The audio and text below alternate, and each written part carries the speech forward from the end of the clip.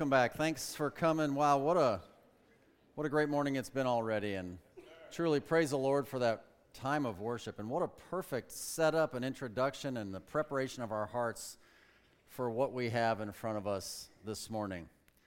So today we are here to celebrate Jesus Christ. Amen? Can I remind you today that Jesus Christ is the eternal God, the Son. In eternity past, he's referred to as the Word of God. The Bible says that he is the fullness of the Godhead bodily.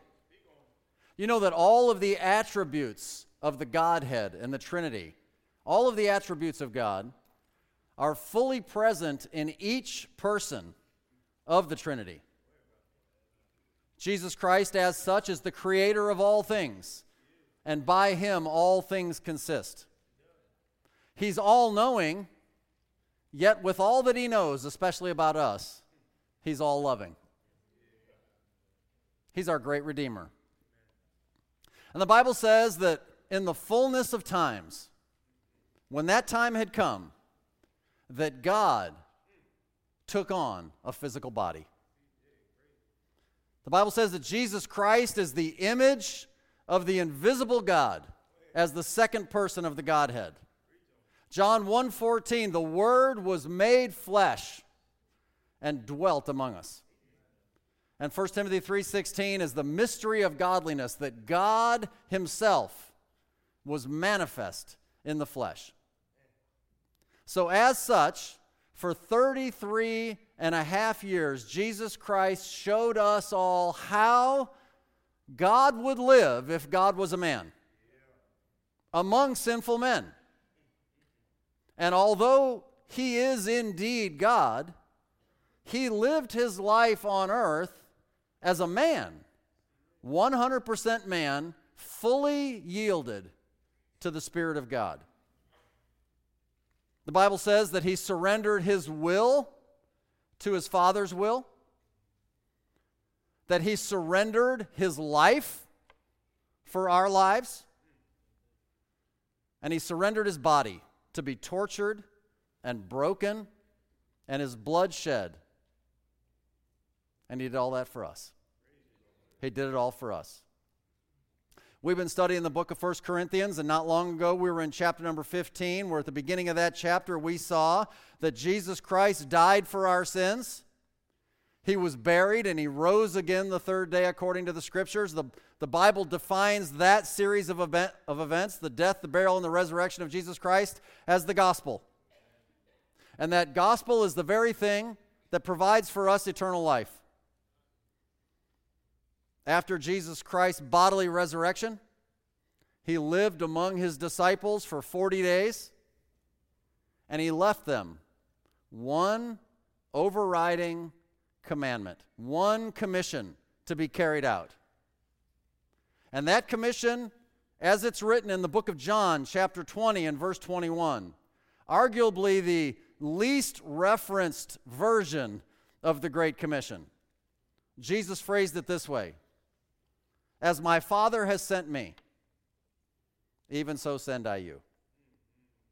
In other words, we could say, go do what you've seen me do. And he could say that not because he was God, but because he was man. And living as a man, fully and completely yielded to the Spirit of God, and obviously successfully having never given in to sin. After those 40 days, he ascends back up into heaven. And so, currently, he's gone physically from this earth. So Jesus Christ, who is fully complete, who is fully God, fully embodies all that God is. He's a body, he's a soul, and he's a spirit. But after that ascension, well, he's not physically here anymore, or is he? Because actually, Jesus Christ didn't leave us alone. He fully and completely replaced himself. He replaced his very spirit with the Comforter, which is the Holy Ghost. He replaced his very soul the description and outpouring and revelation of his mind and will and emotions, well, that's the Word of God. The written Word of God is the very soul of the living Word of God. And his body, well, you know who that is. It's the church. His body is the church. We have the full manifestation of God available to us, the Holy Spirit, the Word of God, and the church. So now, as a result of that, a new spiritual entity exists. It's called the body of Christ, the church. And the Bible very clearly says that we are the body of Christ, speaking corporately, and speaking individually, well, we're members in particular. We are the body, corporately. And well, just as in a physical body, the members cannot function properly alone, detached from the body, well, so it is in Christ. Now, these things that I've reminded you of this morning, these are biblical facts, and they are not in dispute. They are clear revelation of the Word of God. Therefore, we as the church serve corporately as the only current visible form of God on this earth today. Let me say that again. We, the church, serve as the only current visible form of God on this earth today. Ask yourself this question. How do you think we're doing? Maybe ask yourself this question.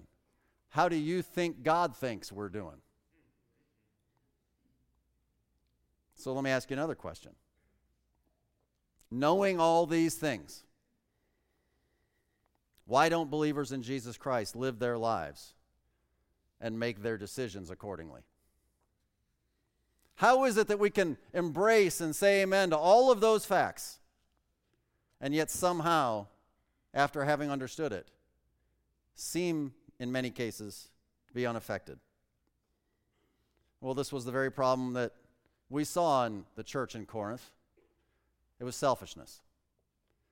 They didn't discern the corporate body of Christ like they were supposed to. And when I say discern, I mean they didn't properly understand it. They didn't properly differentiate it. They didn't properly judge it to be who it truly is. They didn't discern the Lord's body. And as a result, they made their decisions. They behaved with themselves in mind, first and foremost. And so there's a progression. And we've seen this in our study through the book of 1 Corinthians, that selfishness leads to carnality.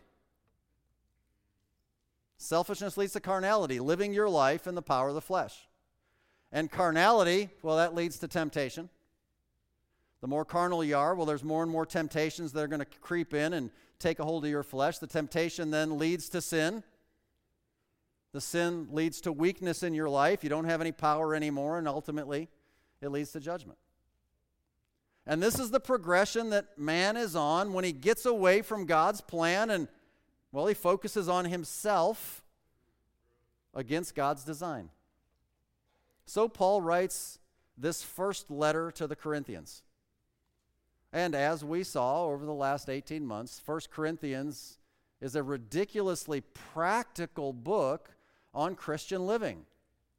Although there is some doctrinal teaching to be learned, it is not primarily a doctrinal book. It's not a book to teach us necessarily some new things, but to show us how to live our lives. And as we studied the book of 1 Corinthians, we saw that the overarching theme was, as we termed it, the power of community. We said that we is greater than me. And that's easy to remember, and a lot of you maybe knew that I was going to say it before I said it, but, well, if that's the case, and having learned all these things, well, what difference has it made? Today we're going to take a look at chapter number 11. And we could argue that chapter number 11 is the most important chapter in 1 Corinthians because it's the chapter that shows us how we can make sure that we apply the theme of the book. A lot of the chapters show us the theme, and in different examples of it. And a lot of chapters have a lot of wonderful things to teach, but chapter 11 specifically shows us how we make sure that we put into application in our lives the priority of the body, we, over my personal priorities, me. We have to keep the unity and we have to work together as one. So today we're going to revisit chapter number 11, and we're going to look at the Lord's Supper, or as I've given the title, Communion with Christ. So if you'll follow along, I'm going to read in chapter 11 of 1 Corinthians. We're going to start in verse 20, and we're going to go down to verse 31. When you come together, therefore, into one place, this is not to eat the Lord's Supper. For in eating, everyone taketh before other his own supper, and one is hungry, and another is drunken. What? Have ye not houses to eat and drink in? Or despise ye the church of God, and shame them that have not? What shall I say to you? Shall I praise you in this? I praise you not. For I have received of the Lord that which also I delivered unto you, that the Lord Jesus, the same night in which he was betrayed, took bread. And when he had given thanks, he brake it, and said, Take, eat. This is my body, which is broken for you. This do in remembrance of me. After the same manner also he took the cup when he had supped, saying, This cup is the New Testament in my blood. This do ye as oft as ye drink it, in remembrance of me. For as often as ye eat this bread and drink this cup, ye do show the Lord's death till he come. Wherefore, whosoever shall eat this bread and drink this cup of the Lord unworthily shall be guilty of the body and blood of the Lord. But let a man examine himself, and so let him eat of that bread and drink of that cup. For he that eateth and drinketh unworthily eateth and drinketh damnation to himself, not discerning the Lord's body. For this cause many are weak and sickly among you, and many sleep. For if we would judge ourselves, we should not be judged. Well, that's what today is all about. So let's just take a second. Let's bow our heads. Let's talk to the Lord, and then we'll look at some things in some more detail. And Heavenly Father, as we come before you this particular morning and we have this table in front of us, Lord, we desire to sup with you together. We desire sweet communion with you. We desire to reinforce our belief and our commitment and our understanding of who you are and who we are because of you and who we are corporately because of you and how very, very important all of that is. I pray, Lord Jesus, that as we go through these scriptures, and many are reminded of things they knew, and maybe some are learning for the first time, that we would seriously hear and admonish, and we would take to heart the importance of this message and what we have in front of us. Speak, Lord, I pray, in Jesus' name. Amen. Well, we're going to see three different things as we come through this, and the first is the condition of this church here, and this is the first three verses. It starts out by saying, When ye come together therefore into one place, this is not to eat the Lord's Supper, for in eating every one taketh before other his own supper, and one is hungry and another is drunken. So the purpose of the Lord's Supper is not to eat it. You say, well, that sounds weird. Okay, well, the idea is it's not about the food. And at that time, they would have more likely had an entire meal that they would have shared, and during the course of the meal, as Jesus did with his disciples in the Passover, we'll see that in a minute, they would have stopped and, well, remembered the Lord or whatever. And what had happened in Corinth is that the Corinthian believers were so selfish. They were saying, hey, it's food time. Let's run and go to the food time. And you know how it works in churches. You have some food, and all of a sudden, a lot of more people are faithful, aren't they, to showing up and being a part of it. It's not, it's not a ploy we are unaware of to get you here from time to time. If we'll feed you, the way to a man's heart, you know how it goes. So the Corinthian church, they were rushing to the table, and as in any good church fellowship fashion, they were doing, I imagine, the plate balancing act. I've never seen people do a better job of balancing more food higher and higher on a plate than they can at a church open buffet. And so many were full, And others came and there wasn't anything left. And they were hungry. And Paul says, yeah, that's not right. That's not right. They were displaying their selfishness with two obvious sins. One, taking excess for themselves. And two, leaving nothing for others. One is hungry, another is drunken.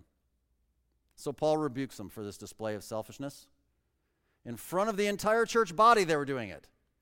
Where it says, what? Have ye not houses to eat and drink in? Are you really showing up here to gorge yourself? Can't you get a bite to eat back home?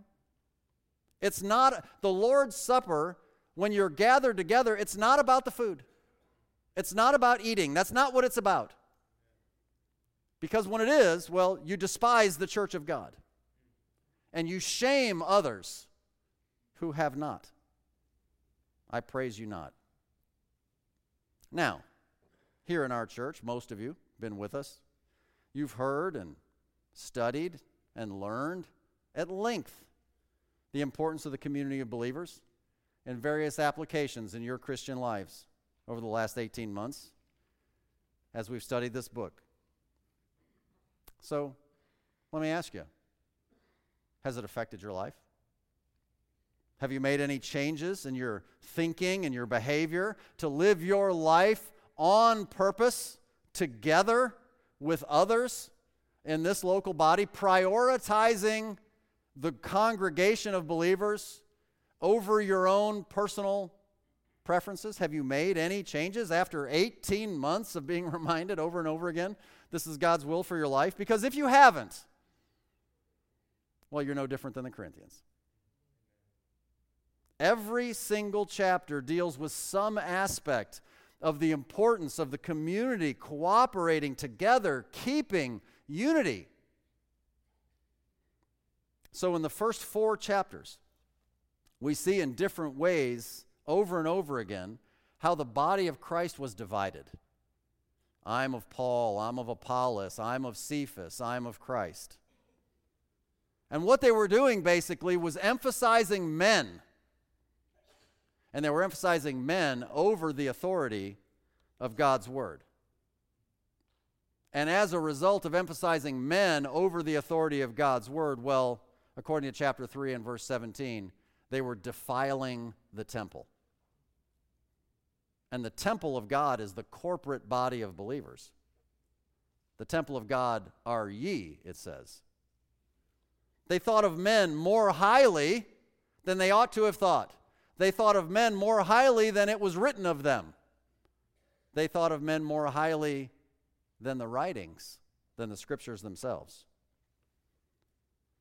That's why in chapter number 5, they were hesitant to kick somebody out of the church, even though his sin was outrageous. And it was known publicly to all. That's why in chapter 6, they were taking their personal problems to court and before unbelievers, rather than working out their differences together as a family. It affected their marriages in chapter number 7. In chapter number 8, they had to learn not to eat meat sacrificed unto idols, even though an idol is nothing and there's nothing wrong with the meat. But they had to learn not to do it for the sole reason that it might offend a weaker brother. And the love for your brother has to be greater than the love for your liberty. Because you consider the whole more than you consider yourself.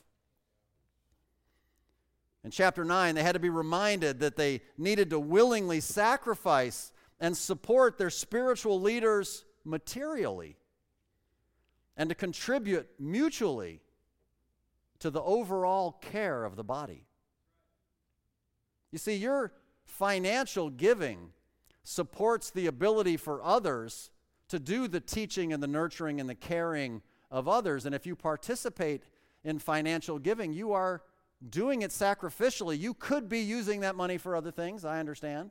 You offer it freely because you have chosen to value the body more than yourself and just an extra couple of lattes or whatever it might be. And in chapter 10, we saw the bad example of Israel in the wilderness with Moses, in sin and complaining all the time, and how, well, we shouldn't be doing that. I guess there really is nothing new under the sun. You know, Israel, they really had a time of it, didn't they?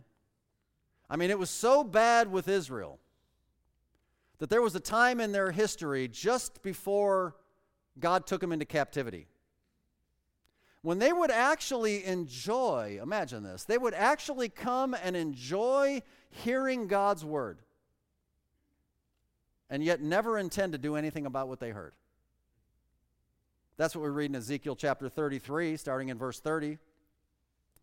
Also, thou son of man, the children of thy people still are talking against thee by the walls and in the doors of the houses, and speak one to another, every one to his brother, saying, Come, I pray you, and hear what is the word that cometh forth from the Lord. And they come unto thee as the people cometh, and they sit before thee as my people, and they hear thy words, but they will not do them. For with their mouth they show much love, but their heart goeth after their covetousness, their selfishness. And lo, thou art unto them as a very lovely song of one that hath a pleasant voice and can play well on an instrument. For they hear thy words, but they do them not. And when this cometh to pass, lo, it will come. Then shall they know that a prophet hath been among them. Can you imagine an audience that said, Come, preacher, tell us the words of the Lord. We like listening to you. You've got a good way of presenting things. I think you're very skillful in what you do. I enjoy coming. I enjoy listening to you. And then, regardless of what is said, thus saith the Lord, get right up, walk right out, have no intention whatsoever to apply any of it. What would you say about such a people? Well, when it's Israel, you might have something to say about it, wouldn't you? But if it's happening today, well, we don't really have much to say about that, do we? Ezekiel preaches, they enjoy it, they never change. So it's fair that you consider asking yourself, do you enjoy hearing God's word? Well, really, do you do anything about it? So, you know what that means, don't you? That means that the condition of Corinth, what was the condition of Israel? And it's the condition of today. It's the condition of the church in the last days right before the rapture. That's what we see in Revelation chapter 3 in the church of the Laodiceans, starting in verse 14. Unto the angel of the church of the Laodiceans write, These things saith the Amen, the faithful and true witness, the beginning of the creation of God. I know thy works, that thou art neither cold nor hot. I would thou wert cold or hot. So then, because thou art lukewarm, and neither cold nor hot, this group would not move to the right or to the left. They're just going to sit in the middle of the road. I'll spew thee out of my mouth. Because thou sayest, I am rich and increased with goods and have need of nothing. And you don't even realize, knowest not that thou art genuinely, spiritually, in the sight of God, wretched and miserable and poor and blind and naked. This is the Holy Spirit inspired record of the words of Jesus Christ to the church of the Laodiceans, which represents the church of the last days before the soon coming of the rapture of the church, their true spiritual condition. Poor, wretched, miserable, blind, naked. Pretty bad condition. But he doesn't leave us in that condition. He gives counsel to the church of the Laodiceans in verse 18, where Jesus Christ says, I counsel thee to do some things. Buy of me gold tried in the fire, that thou mayest be rich, white raiment, that thou mayest be clothed, and the shame of thy nakedness do not appear, and anoint thine eyes with eye salve, that thou mayest see. You see, the answer Jesus Christ has for the church of the Laodiceans in the last days with the selfish condition of Corinth and Israel before the captivity is to buy some things from him. That means that this one's not a freebie. Salvation was free. He paid for that. This one you're going to have to pay for. It's going to cost you something. Payable to Jesus Christ. I counsel thee to buy of me certain things. Verse 19 goes on, it says, as many as I love, I rebuke and chasten. Be zealous, therefore, and repent. You say, I don't like the way you're talking. Well, it's out of love. The Lord Jesus Christ tells us the truth because he loves us. And he says, be zealous. If you're going to be zealous about anything, be zealous about repenting. If the shoe fits, as they say. Are you ready to repent? Are you ready to change? Verse 20, behold, I stand at the door and knock, Jesus says. If any man hear my voice and open the door, I will come into him and will sup with him, and he with me. So regardless of what we might judge to be the overall condition of the corporate body of Christ worldwide, the overall condition of the corporate body of Christ in this particular location, regardless of any of those things and those judgments you might make, Jesus Christ makes an individual invitation. If any man hear my voice and open the door, I'll come in and have fellowship with him. And he uses the word sup. Sup, not like sup, no, like supper, like food. Because even Jesus knows that food is fellowship. And people fellowship over a meal. That's what we do. And he says that I will sup with him. That means that if you'll open the door of your heart and life and allow Jesus to come and have fellowship with you, and you're zealous and repent from your selfishness and you prioritize and discern the Lord's body, well, you're going to have the Lord's Supper. You're going to sup with the Lord. That's what you're going to do. And can I just tell you, to do that right, it's worth it. It's worth it. Back to the Laodiceans in verse 21, to him that overcometh, in other words, to the guy that will do that, will I grant to sit with me in my throne, even as I also overcame and am set down with my Father in his throne. Now, I don't want to speak out of turn against any of the other time periods of church history, but I think I could argue with you if you went back and studied all 7 churches in Revelation 2 and 3, and the unique rewards that are offered to each of the 7 churches of that time, of that scripture, that the reward offered to the Laodiceans to actually walk into the temple and sit down on his throne with him is the greatest reward of all. That's the greatest reward. The other rewards are cool. In my humble opinion, this is the best of all. How's that even possible? Well, I don't actually know that I know, other than maybe it's because the circumstances in which we live maybe are the hardest. Maybe the spirit of the age in which we live is so subtly drawing everybody to lukewarmness that if you'll be different, the Lord says, I'll have fellowship with you. I'll sup with you. Oh, and I'll have a very special reward for you. And he ends that chapter by saying in verse 22, he that hath an ear, let him hear what the Spirit saith unto the churches. Do you have an ear to hear what God's saying to you today? Since the condition of Corinth is the condition of today, well, God gave to the church, continuing now back in 1 Corinthians 11, the ordinance of the Lord's Supper. We're starting verse 23. Paul says, for I have received of the Lord that which also I delivered unto you, that the Lord Jesus, the same night in which he was betrayed, took bread.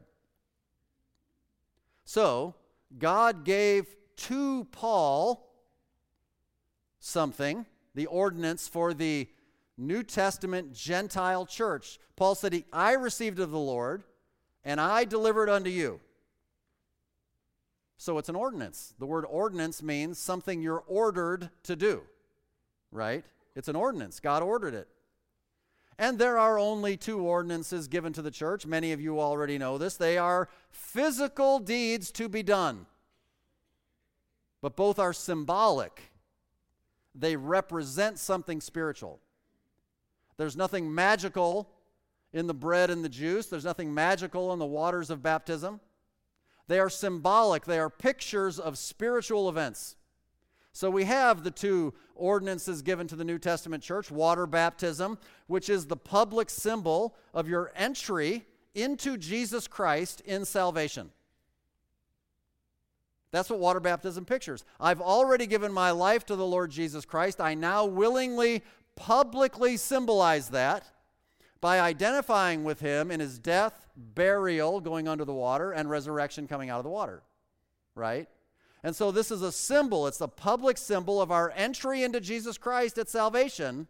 Oh, and by the way, and into the local assembly of believers, the church, because, well, that's a prerequisite for church membership as well.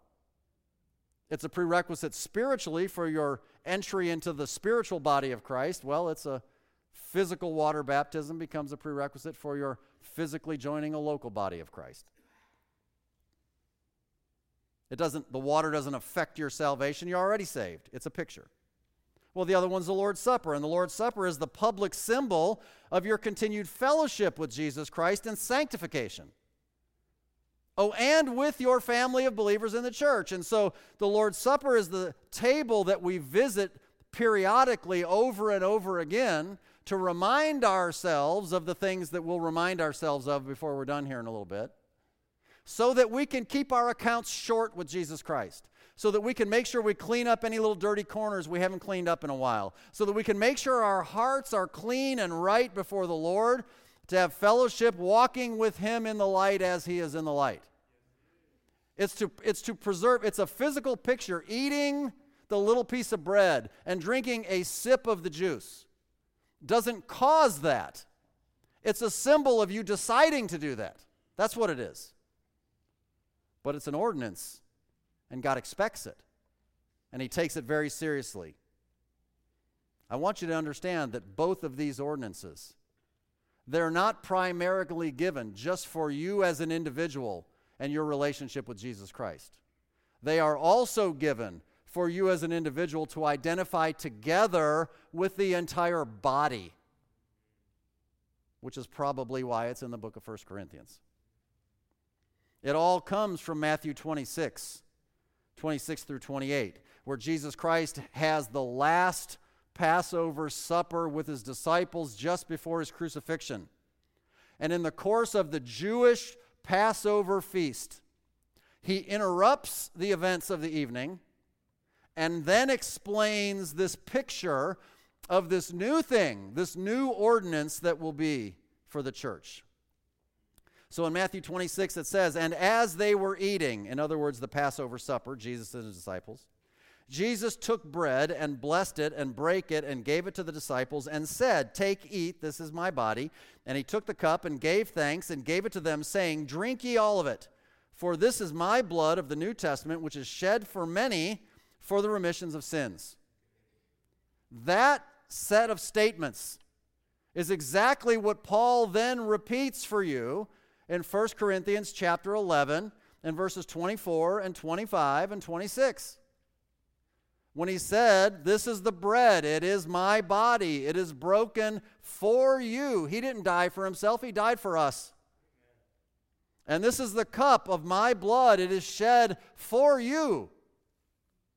And as often as you eat of this bread and drink of this cup, whenever you do it in remembrance of me." Do it remembering what I had to go through because of your sin. You see, if it weren't for our sin, he'd have never died. He didn't have to die anyway. He didn't have any of his own. He laid down his life willingly because of ours and because of his great love. In other words, Jesus allowed his physical body to be broken so that his spiritual body would be united. He allowed his physical body to be broken so that his spiritual body, the church, would never be broken. Which then leads to the commandments, point number 3.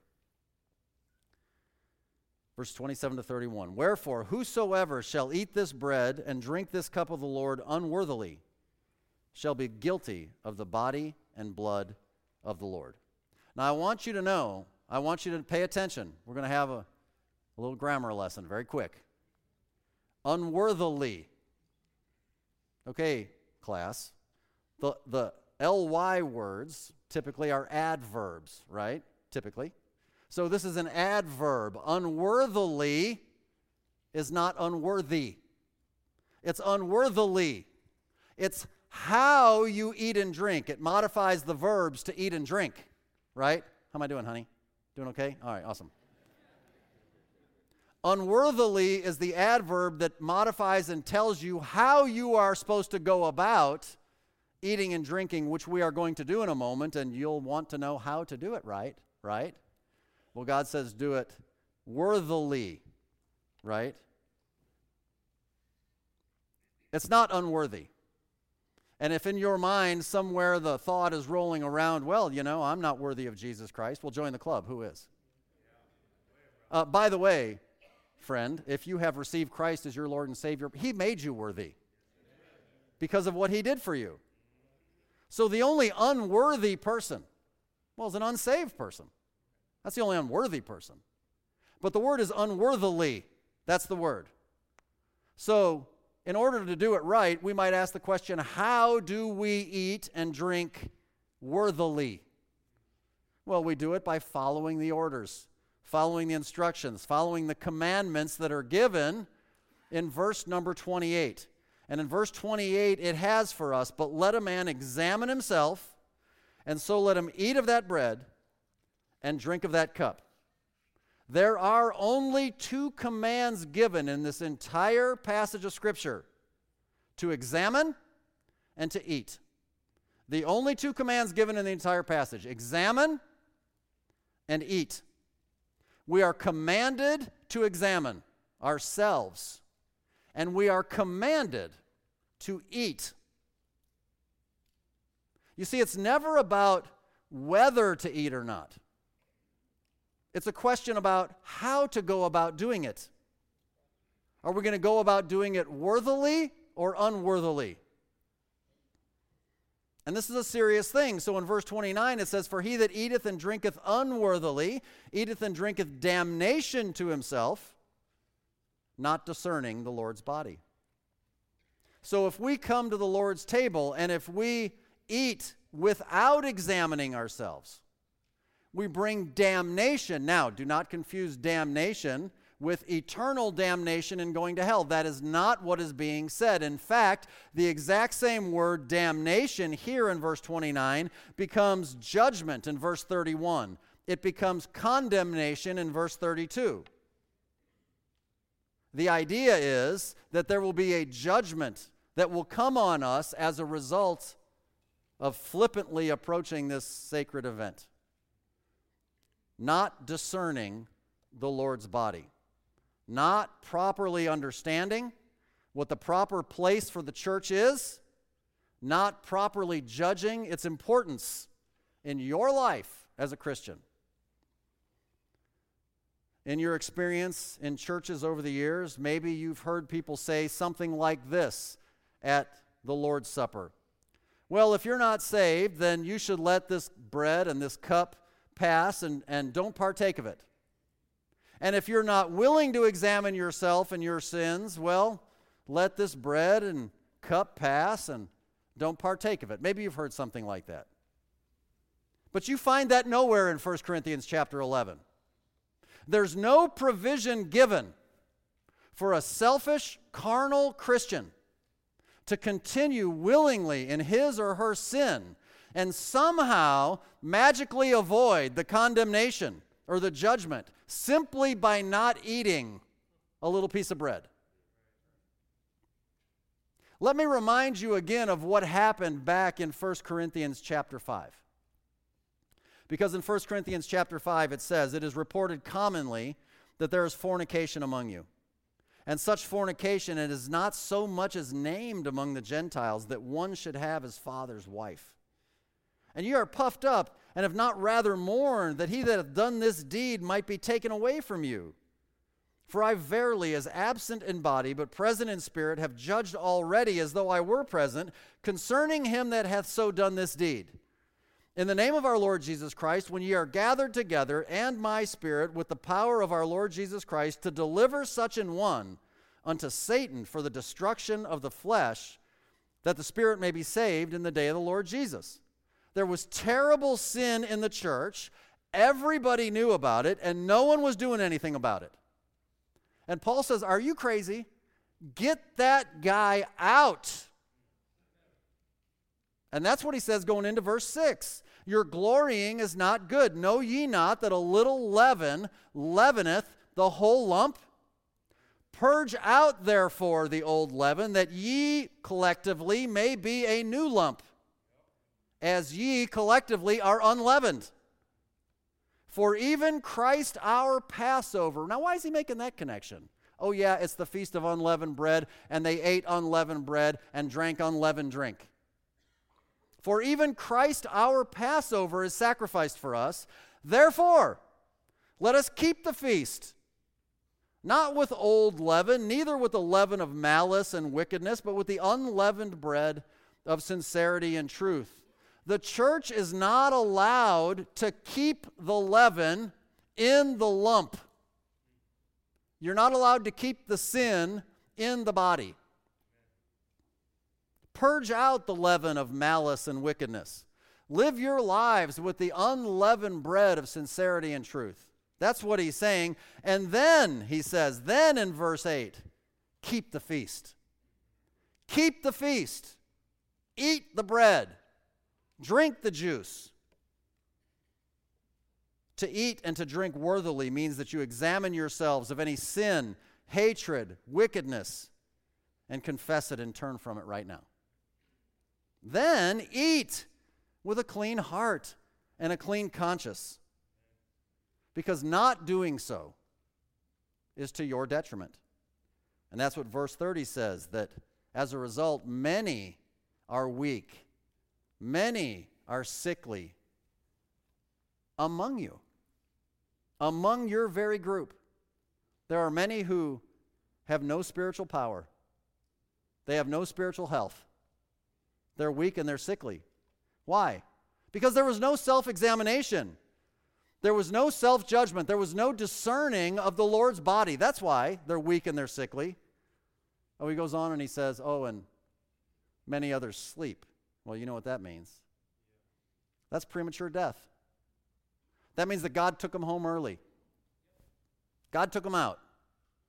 After a prolonged period of rebellion, refusing to keep this ordinance faithfully, worthily. Yeah, it's just a physical thing, and yeah, it's just symbolic, but it's an ordinance, and it's really, really important. And you're not allowed to let it pass. You're commanded to keep it, and you're commanded to keep it with the right heart attitude by examining yourself and cleaning up anything that you need. That's why it says in verse 31, for if we would judge ourselves, there's no need for condemnation. There's no need to be judged. If we judge ourselves, we'll not be judged. That's what it says. So the only people who should not participate in the Lord's Supper are people who are not saved. If you're not saved and you don't want to be, okay, well then let it pass. But if you name the name of Jesus Christ, you examine yourself right now, and you eat of that bread, and you drink of that cup. And that preserves the unity of the body of Christ. That guarantees that we understand and live in the power of community. That makes sure that we're not Corinthian in our Christian lives. Okay, if the musicians will come up and the guys will come forward, we're going to pass out the bread and the cup as we go, and we're going to have some background music. What I'd like for you to do is this. It's going to take a few minutes for everybody to be served, so you guys can immediately start. Come on, let's get going. Immediately start passing out the plates. As you receive the cup, in consideration for the whole body, we will wait until everyone is served. We will eat and we will drink all together. But as you receive the cup and as you're holding it in your hand, let me encourage you, take this time and just pray silently yourself to the Lord. Take this time and examine your heart. Take this time and ask God, is there anything in me that needs to be cleansed? Is there anything in me that you need to have changed? And as he speaks to your heart, will you just confess that to him? Will you repent of those things he might point out to you? And will you then just allow him to cleanse your heart? As you receive this cup, just let's have a time of silent prayer together.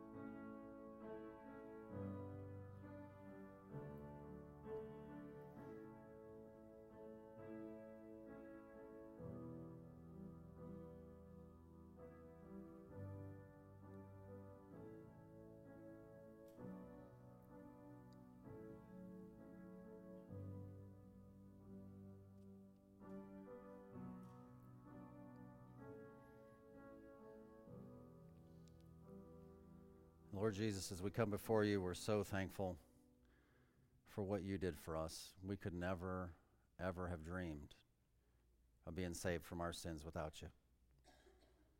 And Lord, as we hold this small cup in our hands, and it has this juice, the fruit of the vine, it's the color of blood, and a small piece of bread that represents your body broken in many pieces. All that you went through, your death for us. But Lord, we praise you and we thank you. You didn't stay dead. You were buried. You rose again, triumphant over death and hell and the grave, and offer to us the free gift of eternal life. And Lord, as having received it as your children, we are so very thankful for all the ways that you continue to love and restore us. And Lord, we confess to you where we failed. We confess to you the problems and the selfish things that we've said and done and thought. And we ask you to cleanse our hearts again and to just join us again to you and to one another. And if there be people here who have something against a brother or a sister, well, immediately after we're done doing this, having confessed their sin and bared their soul and their heart to you, may they just go and get that right. And everybody be able to clear up any accounts that we might have, not just with you, but with one another in the body, because, well, this is an event for all of us to take of together. And we are so very thankful. So thank you for loving us enough, not just to do that, but then to leave this ordinance for the church to remind us. You know, we need to be reminded that this symbolizes our continued fellowship in you and with you in our personal sanctification. Keep us clean, Lord Jesus. Thank you for this blessing. We pray these things in your holy name. It says in verse 24, and when he had given thanks, he brake it and said, "Take, eat. This is my body, which is broken for you. This do in remembrance of me."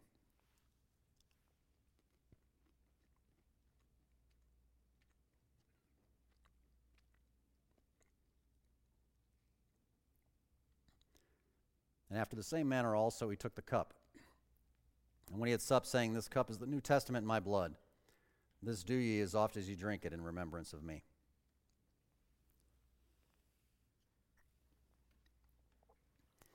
And Lord Jesus, we rejoice and we thank you for all the ways that you provide for us. We're not worthy of it, but we are thankful.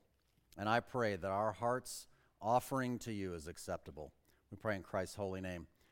Amen. Let's all stand up. And we're going to conclude this service.